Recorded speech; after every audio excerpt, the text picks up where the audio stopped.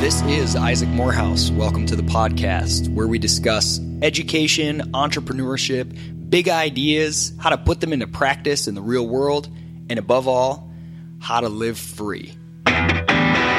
Hey, welcome everybody. I'm excited to welcome back to the show by far the most requested guest of all time. People cannot get enough of you, or maybe it's the chemistry betwixt us with our antics. TK Coleman, welcome back. I was hoping for an introduction where you'd be like, the irreducible, the irreplaceable, the unbelievable. No, but that's good enough. Are you back to your true self? I have like three selves, depending on what the topic is. Well, we just recorded an episode of a forthcoming podcast called Office Hours, where TK and I talk about kind of professional questions that we get a lot and just sort of run down and give some thoughts. But this last episode, it was like I didn't know who I was talking with. TK brought this like announcer voice to the table. He was like, "Hey, Isaac Morehouse is here to give some thoughts now." So I'm glad you're back to your true self. All right. This is what I want to talk about today, because you and I have done a ton of episodes where we just kind of talk about all kinds of stuff, ideas that we have. But I actually want to talk about you.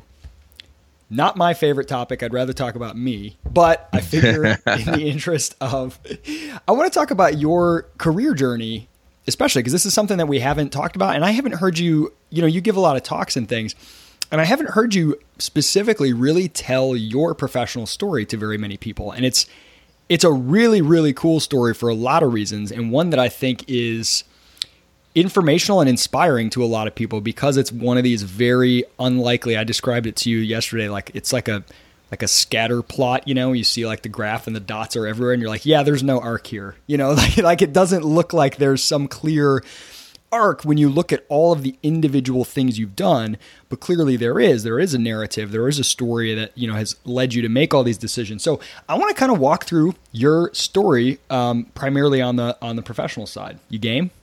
Oh man, I'm absolutely game. And there is no arc. This is truly one of the dots connecting backwards, like ass backwards. This is why when you tell like the Praxis origin story or like your own, you have so many different stories because you can just connect any of the dots in any order you want and be like, look, it's a donkey. Oh, look, it's a square. You can tell any story you want with your varied past. Well, let's start.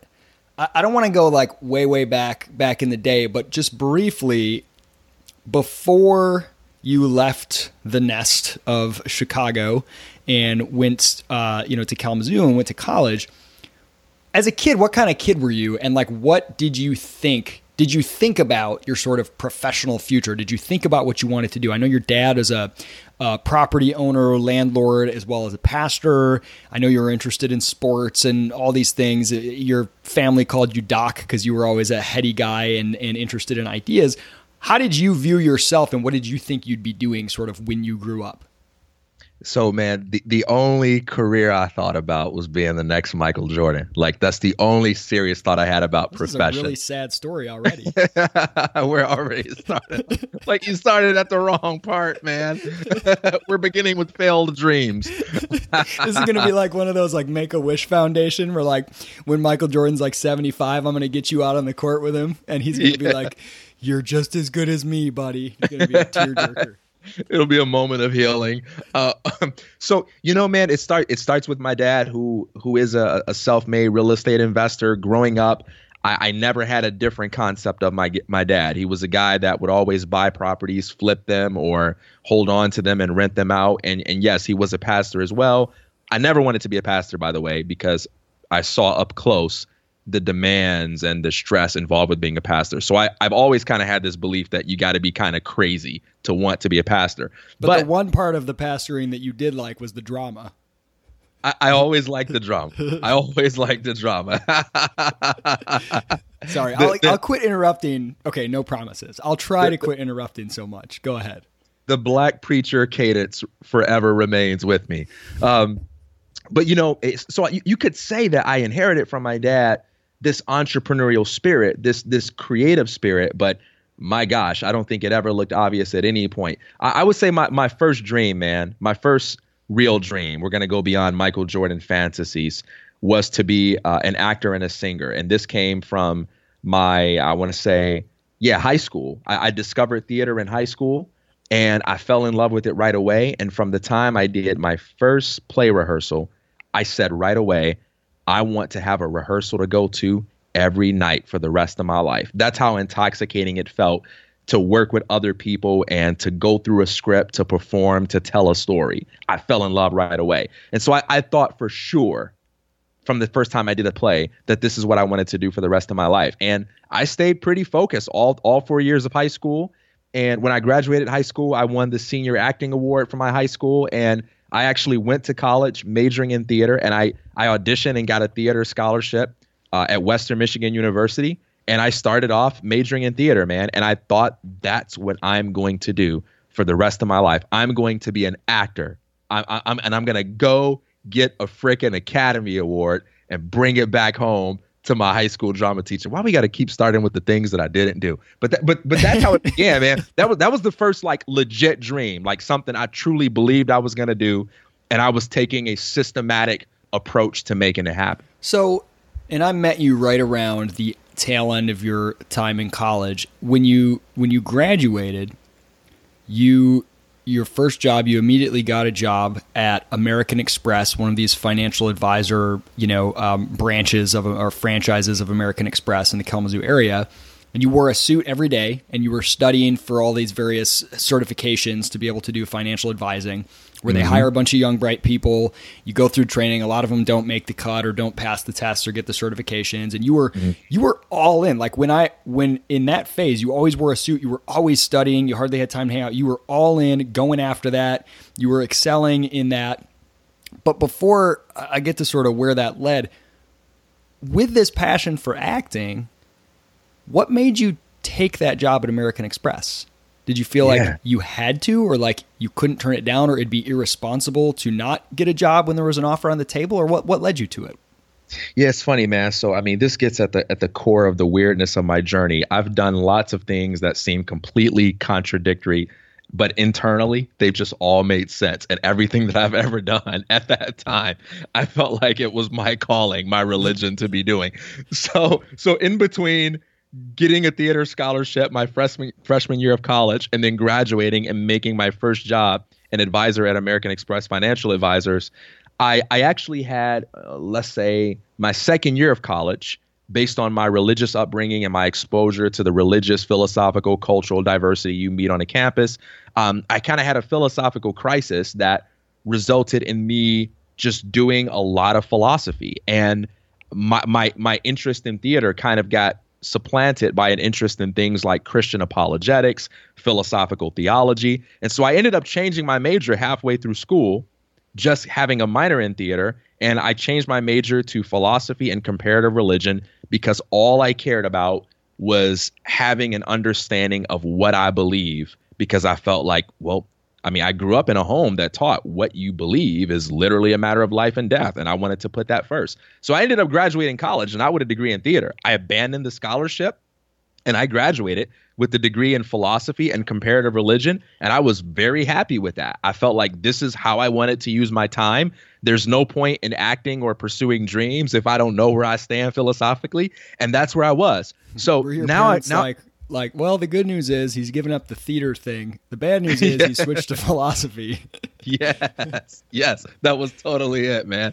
And so now I graduate with this philosophy degree, which had a lot of personal value for me, but it wasn't the kind of degree, I mean, there aren't many of these kind anyway, but it wasn't the kind of degree where people were just chomping at the bit to hire me. And so I went home after graduating school, and I began to work with my dad doing a real estate apprenticeship with him, while I just kind of wanted to think about, what am I going to do next? Do I go to Hollywood and pursue this acting thing? Well, I'm a little scared. I don't have any money. I'm not sure if I believe in myself. That's kind of what I want to do.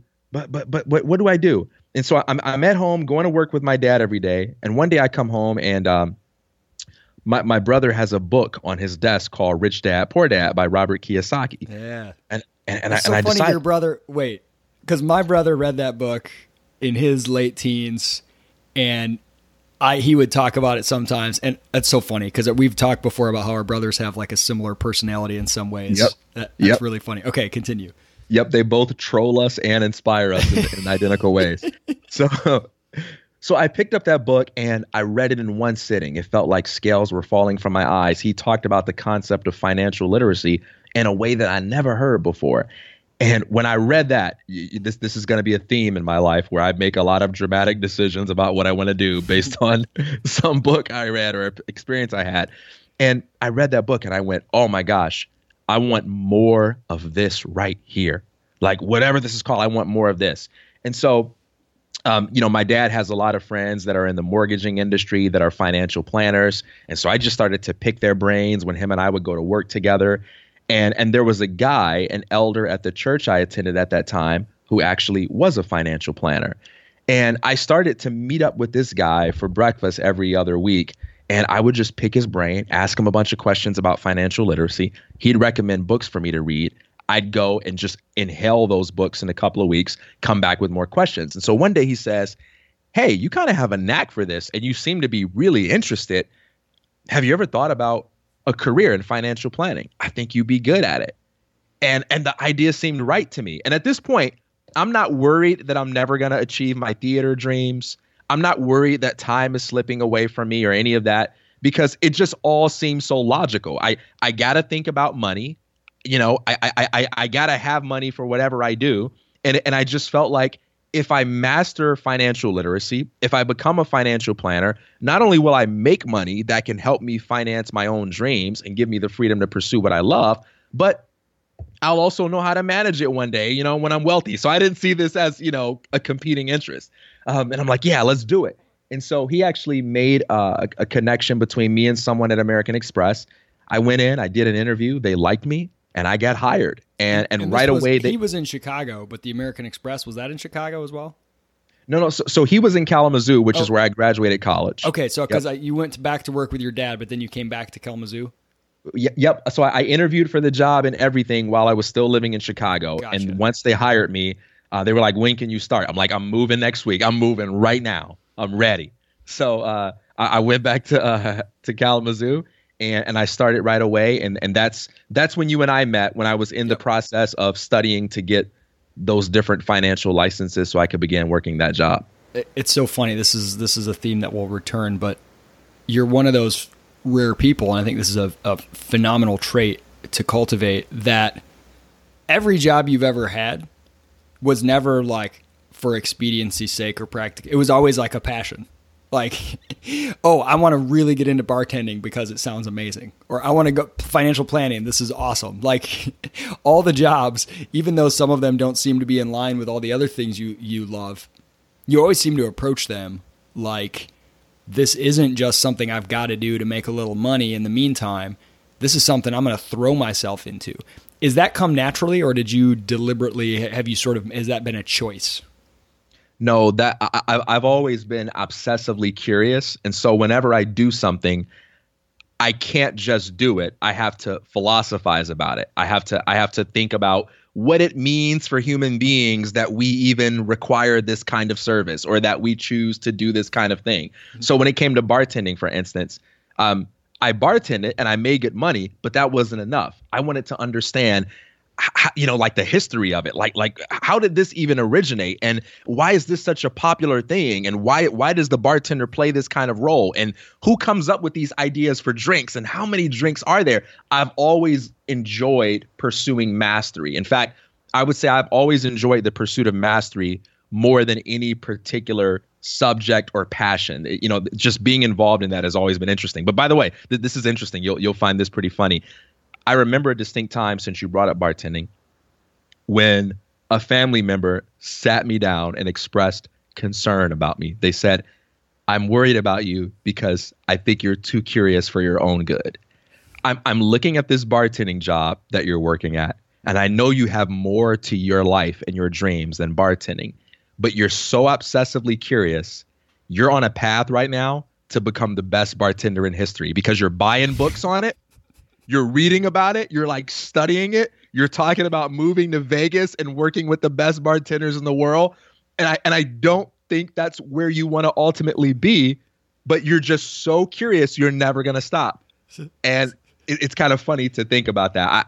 I've never experienced that kind of worry. Two things on that. One, the number of things that I think you could have been the best in the world at that you ended up abandoning is very high. Basketball not being one of them. You're like, that's the only one that I really wanted. Yes. But the other thing is how many, and we'll get back to your timeline in a second. How many of those I'm worried about you conversations did you have in your early career? Every time you made a change? Yeah, probably for every job I had.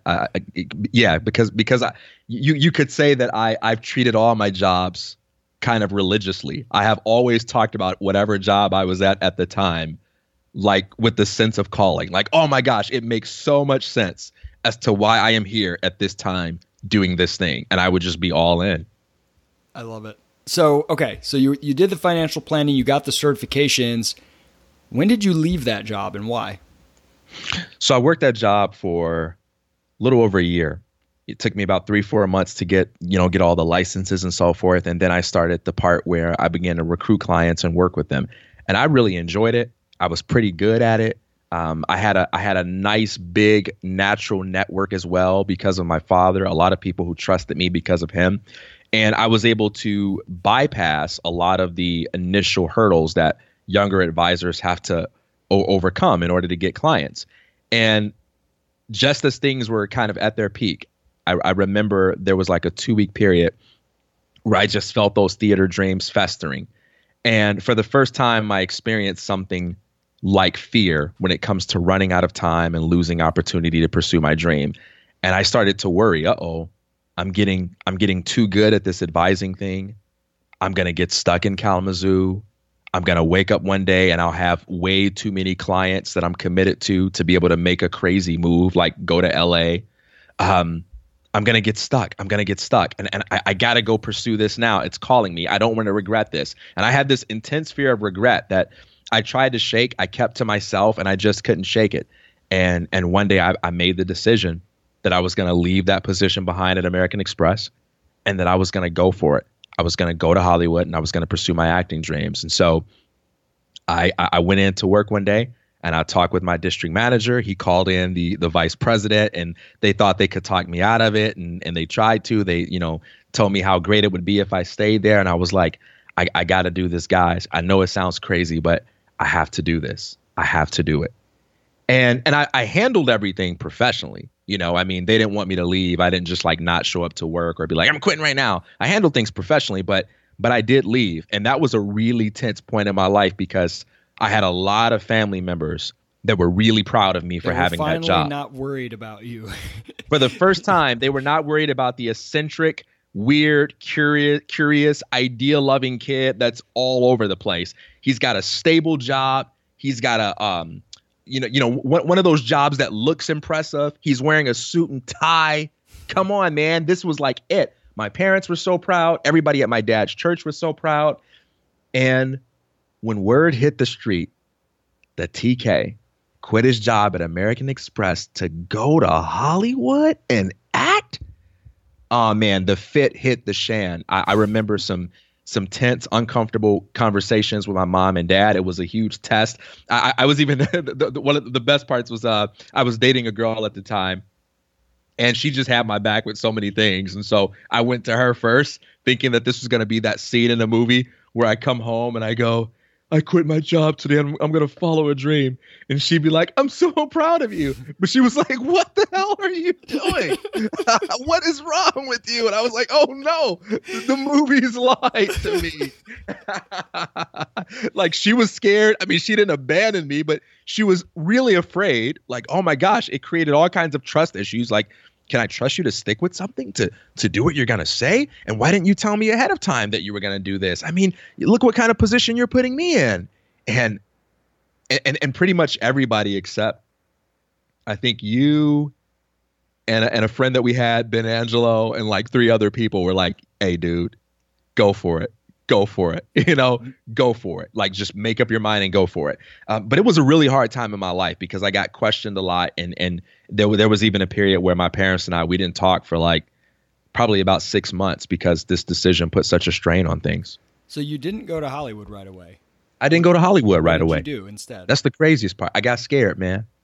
So you had already quit American Express to go to Hollywood, but then with all this resistance, you kind of freaked out. And the idea was, maybe I need to work and save up a little bit extra money first. Maybe I need to cultivate some feelers in Hollywood first, or something to that effect.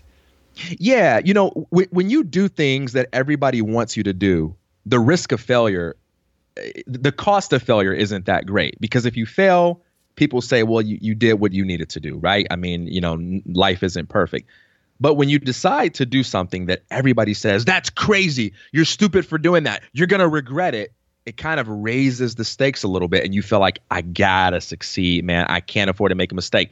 And so I let all of that talk and all of that concern get to my head, and I kind of tensed up a little bit and put a lot of pressure on myself to make sure that every duck, was in a row. Prior to that, I had made up my mind. I already had a couple of friends that lived in LA. They had already given me the green light to come sleep on a couch until I could find a job and get on my own feet. I totally trusted them to back up their word, but I choked, man. I tensed up, and I started to get really careful, and I felt like, okay, maybe I should just take a few years, get everything together, get my questions answered. Maybe they're right. Maybe I need to save some money, because once I go out there, I can't afford to fail. I can't afford to come back home and say this didn't work, because it'll be the biggest I told you so story, of my lifetime.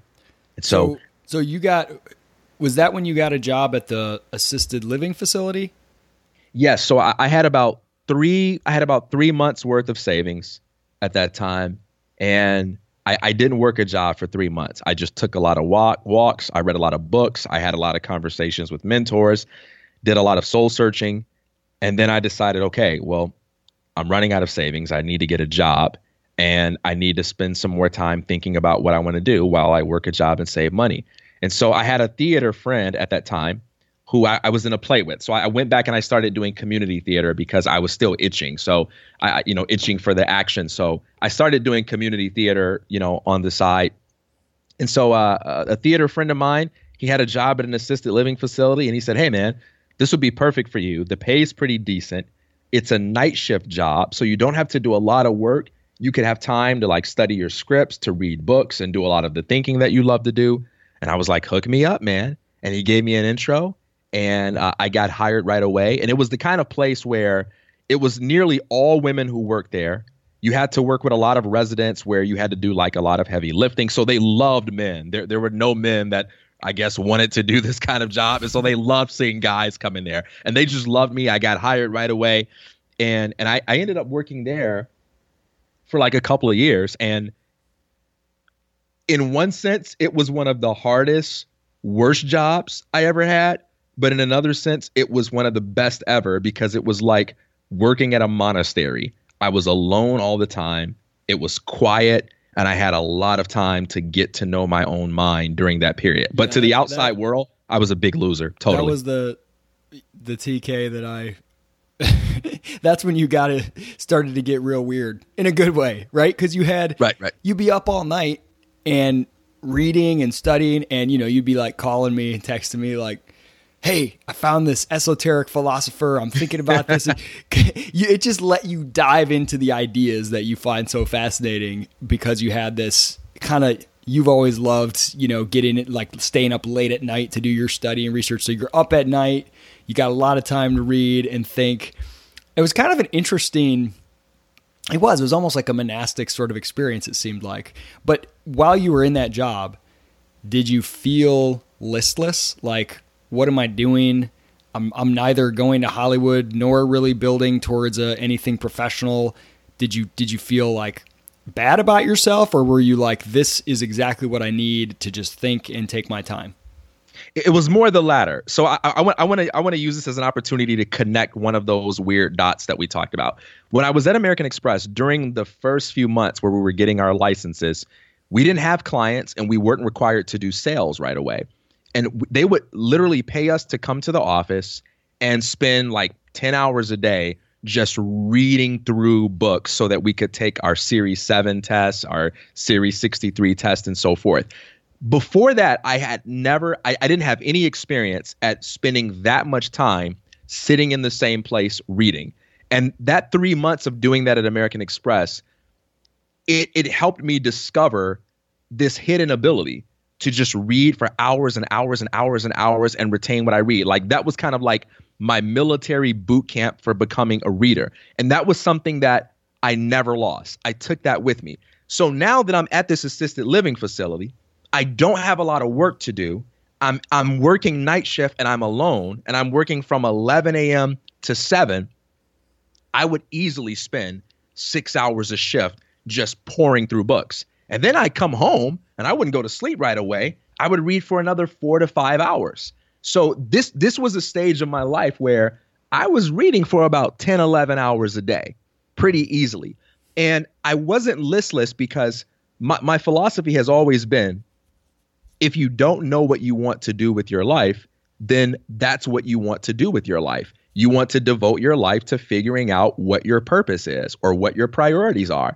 And so at this time, I was not only exploring just a lot of philosophical ideas that catered to my curiosities, but I was also reading a lot of books about purpose, about calling, about career, about passion, and all these types of things. And I was having a good time. I wasn't feeling like, oh, the world is getting away from me. My dreams are slipping away. I'm losing time. The entire time I'm reading these books thinking, while I am working hard, creating value in the marketplace, making money and providing myself, I'm spending a ridiculous amount of time clarifying my ideas about things like passion and purpose. So it didn't feel like a step back at all.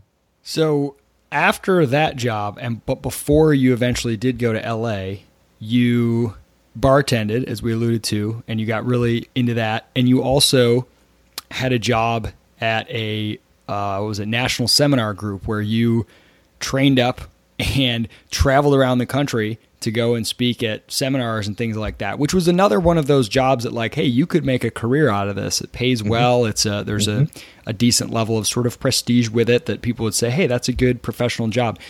Both of those were kind of chosen because you wanted to just make some more money before you went to LA, or how did that happen? Why did you leave the assisted living job and kind of do those other things? So there's actually a step in between all that. I left the assisted living facility job to accept a position as a grad assistant. That's right. For the philosophy program at Western Michigan. And during this time where I'm reading all these books and having all these conversations, doing all this thinking, I mean, philosophically, I'm just on fire. I'm on fire, no kids, no wife, and I'm just reading 12 hours a day. I'm on fire. And so I'm having a lot of great conversations with philosophy professors that I remain friends with. And I'm thinking to myself, okay, if I'm at this stage of my life where all I need to do is make money and have time to read and study, I can do that in a better way than being here. You know what I mean? Like I could go back to academia and get paid to have an intimate relationship with ideas and do something that might be a little bit more respectable and might offer me some greater career flexibility and things like that. And so I inquired into that, and I ended up, applying to grad school. I ended up getting the Thurgood Marshall Fellowship, and I spent a year studying philosophy at the grad program and working as a TA. In fact, there was some moments where you helped me grade some papers for an intro to philosophy course I was teaching. Yeah, that was when I started to get real depressed about higher education. I remember we were going to hang out one night. You called me up. You're like, hey, let's hang out. And I said, man, I've got this stack of papers that I need to grade. You were like, bring them over. We'll knock them out together. And so I remember I said, am I allowed to grade them on grammar as well? And you're like, no, man, we don't have time for that. It's the ideas alone.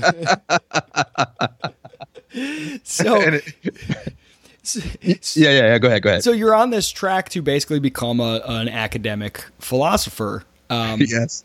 But like so many of your tracks before, that everyone started to finally feel comfortable. Okay, he's done with his wandering. He's finally settled in. Okay, we can live with this. you abandoned this one as well, and this time it was to go audition for American Idol, right?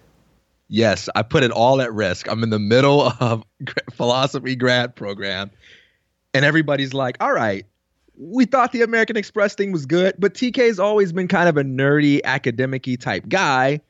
So this kind of makes sense. If the story ends here, this will be a good story, and we can reconcile the past with it all. Everybody's thinking that. And then all of a sudden, hey, everybody, in contrast to the advice given to me by my philosophy professors, I'm going to go audition for American Idol. And I'm not just going to go audition. I'm going to go about it in a way that totally burns the academic bridge and makes it difficult for me to come back. I'm going to go for American Idol. And by the way, if you want that whole story in detail, it is a phenomenal story. It's one of the chapters in Why Haven't You Read This Book, which you can find on Amazon. TK's chapter in there, Why Haven't You Auditioned for American Idol? And he tells the whole story about making this decision, and it's really awesome, inspiring stuff. So go get the lowdown from Why Haven't You Read This Book. Check it out. Mitchell Earl did a reading of it that was so moving. In fact, my friend Paige Kennedy, the actor that I mentioned in that story, and he'll come up again in this talk, he listened to it and almost cried. He was like, man, this was so cried, moving. Dude. Yeah. I did. Yeah. But not because you're inspiring. I just want you to know that. I don't want to give you that kind of power. Come on. All right. So after auditioning for American Idol and failing, I came back with this renewed sense of, I got from the American Idol failure what I didn't have when I first left American Express, and that was a loss of my fear of failure. From American Express to American Idol. A great story. Yeah, we got to work on the title here. Okay, that's the name of my bestseller, man. That's the name of my bestseller. But what I didn't have at the time when I left American Express was the courage to face the resistance and go after what I wanted without a fear of failure. When I went and auditioned for American Idol and I actually failed, I realized that when you experience failure as a physical reality, it's so much less intimidating than when you experience failure as a theory. And I was like, this is what I was afraid of? This is what I was afraid of? Oh, man. I was like Will Smith and iRobot. I was like, oh, hell no. Isn't that Will Smith in like every movie? Yeah, Will Smith in every single movie. Will Smith and Martin Lawrence and everything that they do. Oh, hell no. And so at that point, it was like, I'm ready for the world. Whatever I decide I want to do, I can do it without fear because I can handle this thing called failure. And so at that point, I started to think, how can I get out of grad school? I don't want to be a professor. I don't want to be in academia. I want to be mobile. I want to free myself up so that I'm not hitched to living in Kalamazoo or any specific place. I can go wherever I need to be, and I can start really pursuing this thing like I want to do. And so I started looking for work that could give me that flexibility so that I could get to California and do my thing. And at that time, I had some connections who worked with Skill Path Seminars and National Seminar Group. Both of these were corporate or still are corporate training companies. And basically they put on a lot of continuing education seminars and workshops for professionals. And I was introduced to someone there, and I did an audition with them. Because I had that background in finance, they really liked me because most of the trainers wanted to do fun stuff like motivation talks, and most of them couldn't do any talks on technical things. But I had that technical background, and they were like, well, can you teach people about financial statements? Can you teach people like how to compute business ratios? And I was like, not only can I do that, but I can do what no other accountant can do. And they're like, what's that? Tell a story, tell a joke, be interesting, be alive. And so I started doing that, man. And I did that for about a 2-year period. This undersells the story, by the way, because though you had, done your American Express stuff, that's not the same as business accounting. And so you said, I remember you said to me, yeah, I looked at all the things, and the ones you get paid the most for are like accounting continuing ed. And I'm like, yeah, but isn't that where you're going and running seminars where you're training professional accountants at these companies? And you're like, yeah. I'm like, do you know how? You're like, nope. And you said, but I told them, sign me up for all those. and you bought all these accounting books, textbooks, everything. And you were calling my brother, who's an accountant. And I remember one day we were driving somewhere in the car, and you guys were on the phone, and he was explaining to you the difference between LIFO and FIFO accounting. And you were like breaking down the notes in detail. And you literally just learned this stuff in like a couple months, and then went out and are doing seminars for National Seminar Group, these continuing education for people who have been accountants in corporations for like 10, 20 years. And they're all giving you like the highest reviews ever and saying this was the best seminar they've ever had. It was the most amazing thing. I remember Levi dropping off his CPA book, that really thick book that he had to take, that he had to study to get his license. And what was so great about it is it was the same size as the book I had to go through for my Series 7. And once again, because of that American Express experience, I looked at that book and I was like, okay, if I just study this for 10 hours a day for the next 3 weeks, I'll finish it. And that's exactly what I did. I would go to this coffee shop called Rocket Star Cafe, and they were 24 hours at the time. I even knew the owner, a young guy named Clayton, and I would have great talks with him. I would get in there by 10 p.m. every night, and I would stay there deep into the morning, 6, 7 a.m., and I would just read that accounting book, and I just kept going through it until I could pretty much explain most of the concepts there. So yeah, I committed myself to taking those gigs before I was ready. And because of my financial background, this is the great thing. They just saw finance and they're like, oh yeah, finance, economics, money, it's all the same, right? Because that's what people think. So they gave me the opportunity based on my experience and my ability to talk about some things. But then I hustled my butt off and studied in every bit of free time I had. And I took the gig and I did really well. And I got a chance to travel. I was in like a different state every week. I got a chance to cover most of the states in our country, meet a ton of really cool people, have a lot of cool experiences. And one of the most memorable parts of my life, just satisfying my travel itch and just learning a ton and making a lot of cool connections in the business world. And all the while, did you see that as temporary after this American Idol thing? You knew you wanted to get back out to Hollywood, or was this like, hey, maybe I could settle into being a speaker? I knew that I wanted to get back to Hollywood, but it still wasn't clear at this point. So I'm doing the corporate training thing. And at this point, while I'm doing the corporate training thing, I'm always at home on the weekends. Basically, the way it worked is I would travel for 2 weeks out of every month, and then I would have the other 2 weeks off. And I would spend that 2 weeks off studying a lot, but I wanted to make more money. I wanted something else to do. And this is the point where I got into bartending. Those 2 weeks off where I was home every month, that's when I started bartending. And that began to really satisfy a lot of the performance aspects of me, right? Because when you're a waiter or a bartender, that's all you're doing is you're performing, you're connecting with people and stuff like that.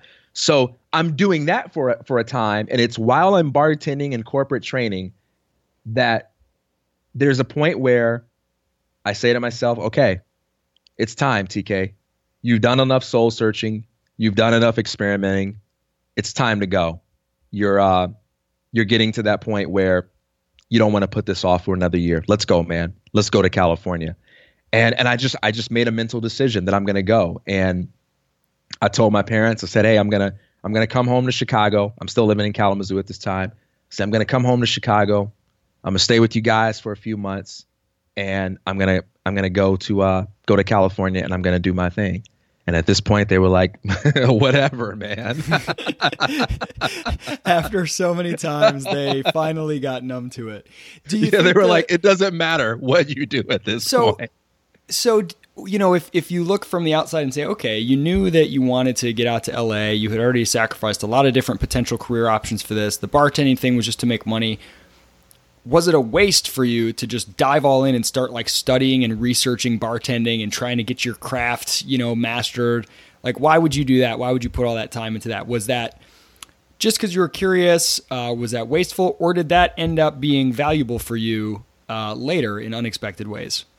So I have never learned anything with the kind of scarcity mindset that says, oh, but I may study this and never use it. I've never thought like that. In fact, one of my theater professors, Joan Harrington, said, the key to being a great actor is being a great person. And the more you invest in becoming a an intelligent person, a passionate person, a person who's truly alive, the more that's going to translate into your acting. And she would often warn against people who didn't know anything other than theater. She would always say things like, the world doesn't need any more actors who only know about taking improv classes. The world needs actors who have worked real jobs.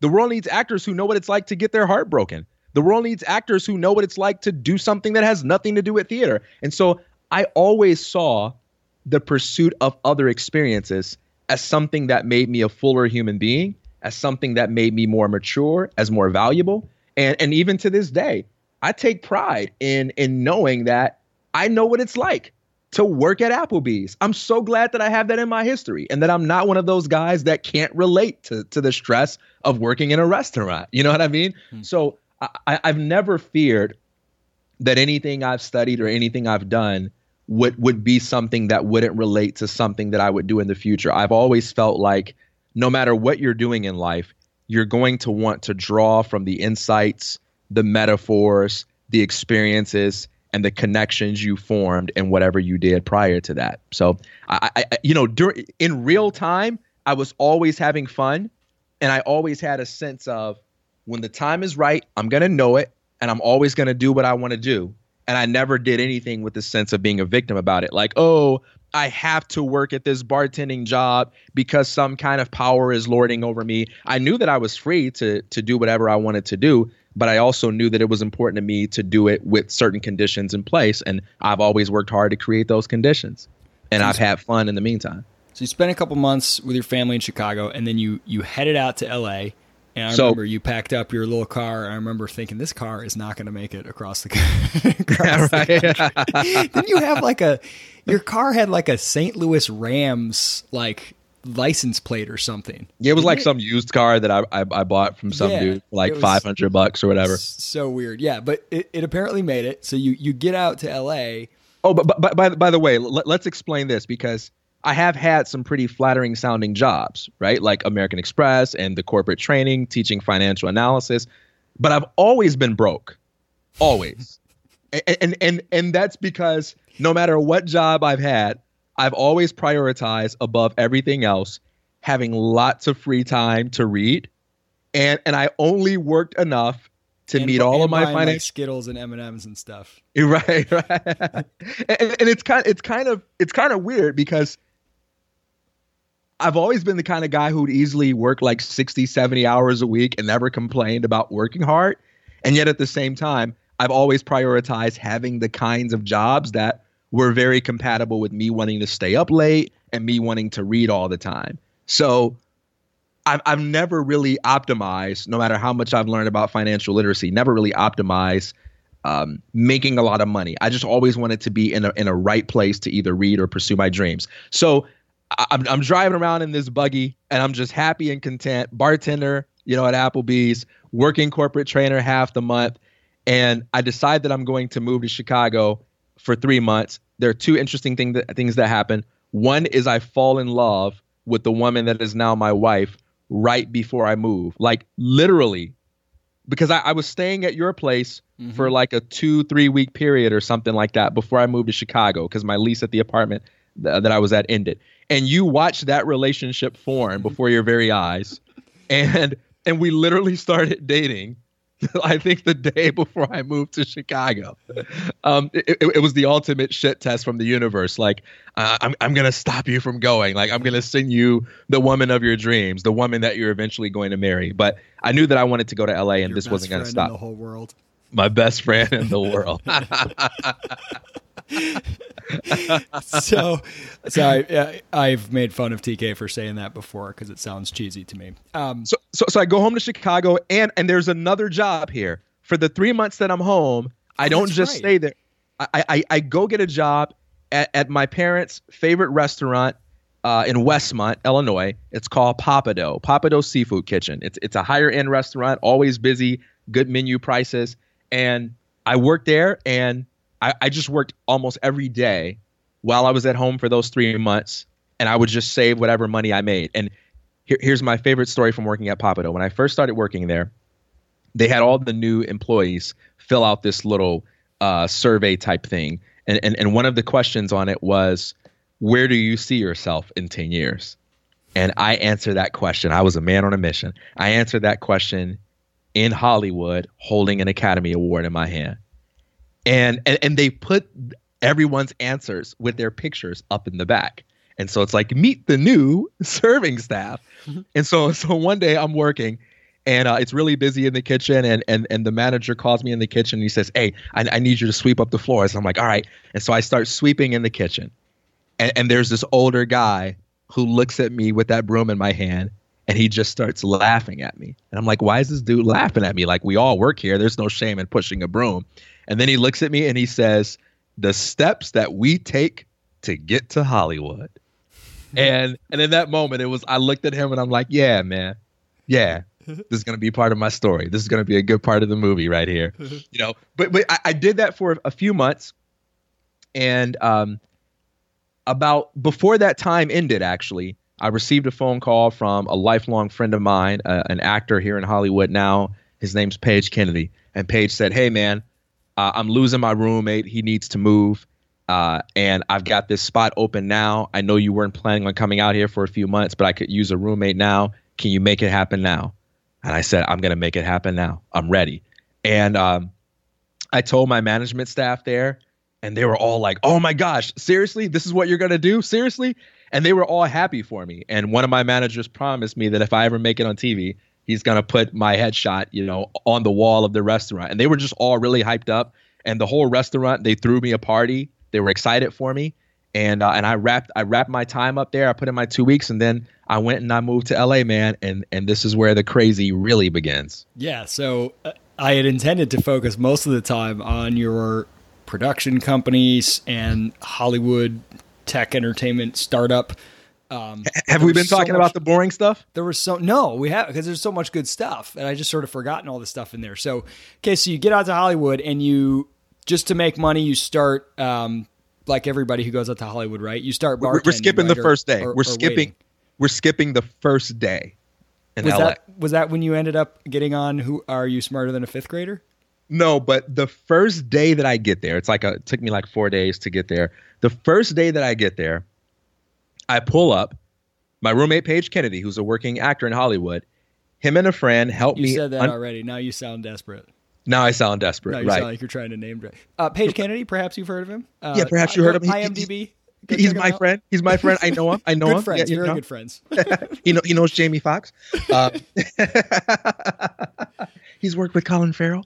But anyway, so Paige comes out, and him and another friend, they help me unpack my bags. And the first thing that Paige says to me is, all right, man, you're coming to a party with me. I've got some actors that I want you to meet, because it's pretty early in the day. And he's like, and you're going to an audition with me as well, because you need to see how these things work.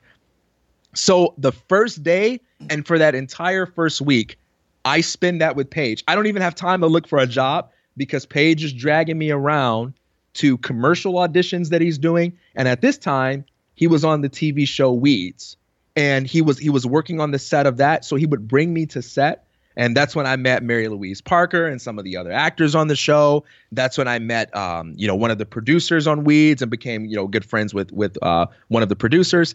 And right away, I had this crazy, weird exposure to Hollywood, because I had a friend that was working on these shows, and I had a chance to ask all of these actors and producers these questions. So, being TK, I always joke with you, you'd get introduced to, like, the most powerful producer in Hollywood or some great actor, and you'd be so excited.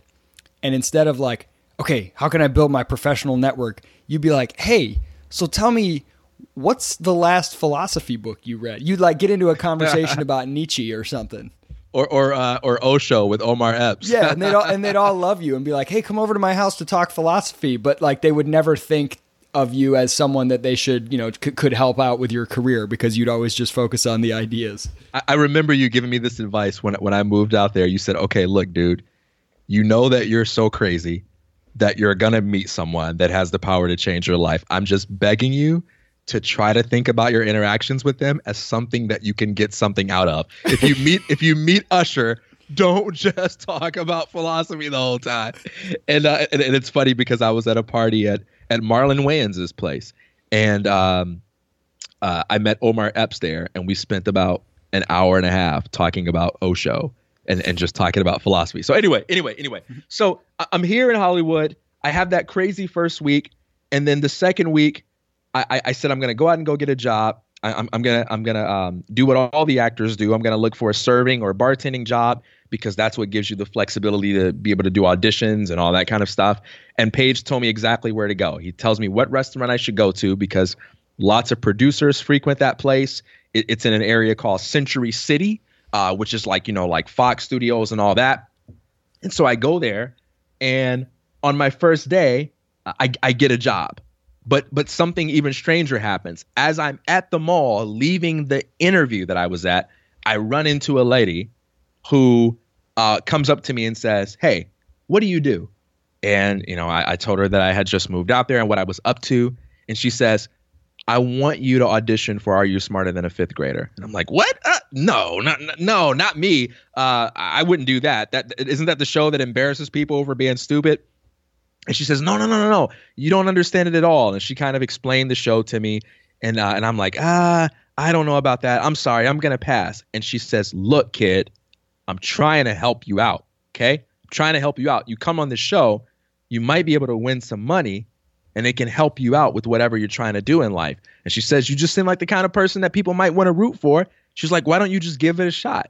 And so I said, "Give me your card. Give me your card and I'll think about it." And you could tell she was kind of put off and insulted by my skepticism. And so when I get home, I show the card to Paige and I tell him about it. He says, "Dude, you don't understand how important Jeff Foxworthy was to white people back then." I did not understand. So the lady was legit, man. And Paige and another actor friend, they were like, "Man, you got to do this. This is crazy that this happened. This doesn't just happen, man. Just go do it." And so I went through the whole process, and the producers called me back and they said, "We want you on the show." I think I tell some of that story in the chapter of our book as well. But I met Jeff Foxworthy. I was on national TV. I had a hell of a time.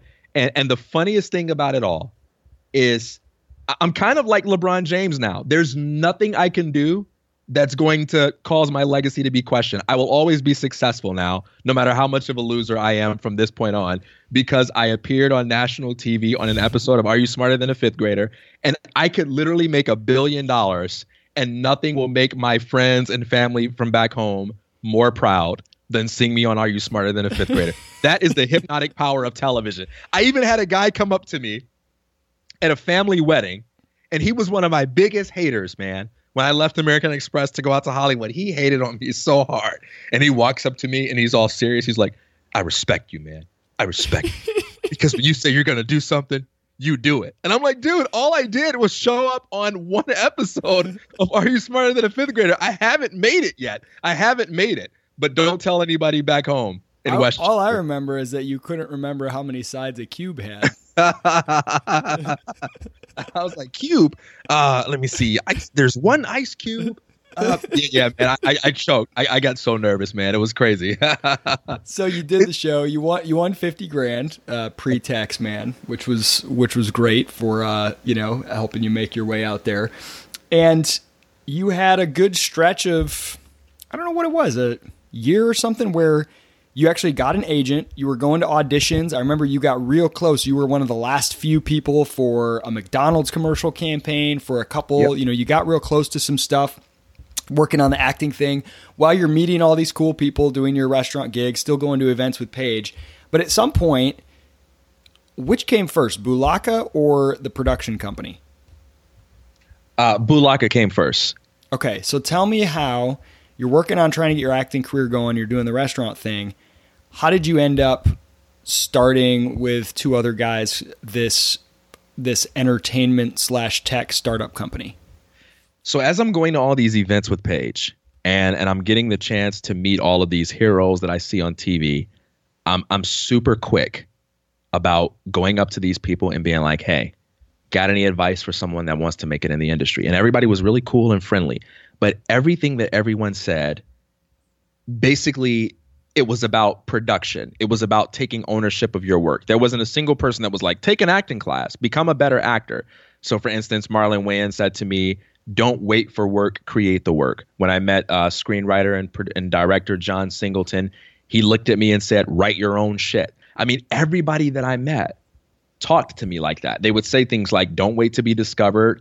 Don't just rely on showing up to auditions and having someone pick you. You got to find a way to choose yourself. The business side is where the power is. I remember this was another one of those moments where you were like, everything in my life has been leading up to this moment, when you had the epiphany, like, I assumed when I thought Hollywood, all I could think about was acting, but now I see the business side, and nobody who comes out to Hollywood with their dream thinks about the business side of producing a film.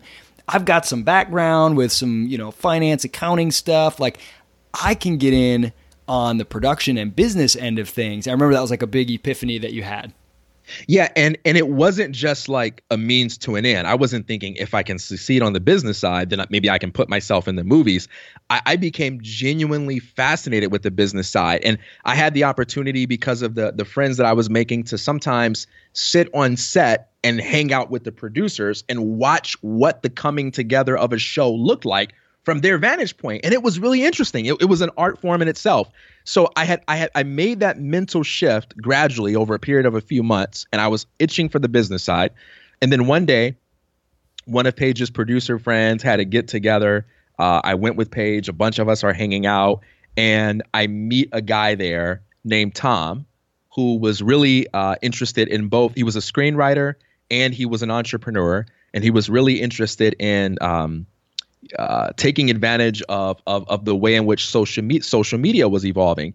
And he introduced me to a buddy of his named Mark, and both of those guys went on to become my business partners for my first startup, which was called Bulaka. Mark had this idea for a site called bulaka.com. And what Bulaka basically was it was a tool that kind of combined the elements of let's say, dating sites like Match.com with casting wizard sites like LA Casting or other talent search sites. And it was a tool that would allow the different playmakers in the production process to be able to find each other based on talent, based on project, connect with each other, and then collaborate. And the goal was to help people connect with the talent they needed to move a project idea from concept to completion. And it was kind of like it was kind of ahead of its time in many ways, and something that we still haven't fully seen, but it's definitely happening now. Which the idea, I remember, my wife and I spent a week in LA, and I did an interview with you and Tom and Mark to write an article. I was like, I'm going to write an article. I've never written like a journalistic article. I'm going to do this. I'm going to get it published somewhere. Nobody published it, so you guys ended up publishing it on your own on bulaka.com. But I remember the way that, they were framing to me like, look, if you're a, film producer or an indie film producer and you need, a location for a certain type of shoot, you post up that I need this, and somebody else says I've got this, and someone else says I'm an actor or I'm a screenwriter, I'm looking for this kind of project, and someone else says, it's kind of like this jobs board collaboration. And their whole thing was everyone came to Hollywood because it had some of these conditions, the weather, locations to film, all these things that were really important back in the day. But now with the internet, with how much cheaper good camera technology is, filmmaking can be done anywhere, location independent, but that network, the sort of the grapevine, so to speak, of knowing who to talk to and whatever, that's the part that people outside of Hollywood don't have access to. And we're basically putting Hollywood on the web. We're putting that network, the sort of connections of who can do who, if you need an extra, if you need a script writer, whatever, and like making it this sort of much more decentralized thing. It was a really cool vision. Absolutely. We were aiming at nothing short of decentralizing the process of film production. And it was interesting too, because as a result of working on this project, and I was still working as a bartender at this time, I was meeting a lot of producers, and now my conversations are changing. I'm going from a guy who's just happy to meet people and asking them questions about how to be successful to being a guy that has a specific project that he's working on, and he's looking for investors, he's looking for contributors and so forth. And so now the conversation starts changing, and I start asking for those opportunities. And that led to some pretty interesting conversations. But this was the stage of my life that I will call rejection, because I got the dream meetings that many people would die to have. I remember talking to executives at Lionsgate, executives at Disney, executives at Paramount. And because of some of the friends that I had made, I got a lot of introductions to some very influential people. And I had a lot of people who said, I'll hear you out. And they would let me come to their office, and I put together a presentation for them, and I pitched them. And man, I just remember one executive producer at Disney saying to me, "Kid, I like you so much, but there's no way in hell I'm going to give you 50 grand."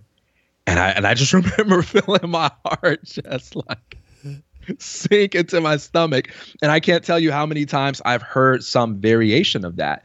And I would have some people say to me things like, "Nah, I'm not going to support this.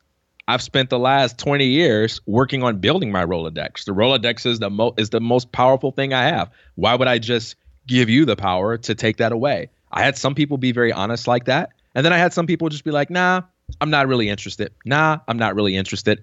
I even had some people, it was kind of a rude awakening. I even had some people promise money. I had some people say, "All right, I'm going to invest this much. You can pick the check up on this day." And I would show up and they wouldn't be there. And I would call and they wouldn't pick up the phone. And it took me a long time to like get it. I was so naive. Like, but he said he was going to invest. He said he was going to invest. And there was a friend of mine who would say, TK, it's Hollywood. Okay. It's Hollywood. I know you're from the Midwest. And in the Midwest, maybe when people say, when people don't like you, they just say things like, "I don't like you." But in Hollywood, like that was that Jerry Maguire or whatever. The guy's like, "I don't need a contract. My word is my bond." That's the world that we come from, you know. Yeah. I gotta pause for a second. I gotta ask you something. Yeah, so we've been going for about an hour, and the story of Bulaka, there's a lot in there and some amazing stories, some details about some of these meetings and things like that. And then the production company, some of the really interesting ups and downs there. And then you had another really interesting job with like a dog sitting company. And then Praxis. Would you rather power on through and keep going, or should we break and make this a two-parter and take a little bit more time on those sort of last three items that I mentioned? Let's break and let's make it a two-parter, man. I think so, because there's so much good stuff that, and Bulaka is probably a part of your story that I've heard you talk about the least, but there's a lot of really interesting stuff in there that I want to dig into. So let's do that. That'll be a teaser. So we're up to the point in TK's life where he's still trying to do the acting thing, doing the that sounds so condescending, trying to do his little acting thing, working at the restaurant. But he's focused now on the business side of things, led to this startup, and you are trying to launch this tech/entertainment, decentralized Hollywood thing. And we'll dive into that next episode. Looking forward to it. That was weird. You just waited. You paused for a really long time before you acknowledged. I was practicing my acting skills. It was like, okay, give it a 3-second beat, and then be like, looking forward to it. It was kind of like a Vin Diesel type thing. Well, you always told me that the most important part about acting was not blinking, but people can't see that. So that's like the one thing I remember. That and I said that. I said not blinking. Yeah. You said you said you're like, watch all the great actors. Just start watching. They don't blink. They never blink.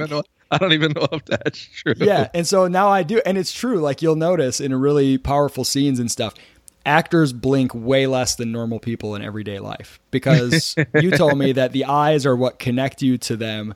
And the more they're open, the more chance they have to like convey whatever emotion. And if they're blinking and closed a lot, it like disrupts that. You might have just made it up. I don't know. That, and I remember the terminology choices. Instead of like, "Oh, that's cool, that guy did that." Like, "Oh, that's an interesting choice." Like a person would lean against a wall and you'd be like, "What do you think about that choice he just made?" Oh yeah, like, man. I'm like, "What, the guy leaning against the wall?" You're like, that's an interesting choice. That's dope. That's deep right there. Like you see how that guy got angry? We all get angry, but look at the choice he made. Yeah, exactly. Yeah. Watching movies with you when you were deep into the art of acting, which was really all the time, to equal parts annoying and entertaining. So, all right, let's call it, man, and we will come back and do next episode. We will do part 2 to the story of TK Coleman from American Express to American Idol and beyond. That's such a great title. All right, later, man. Peace.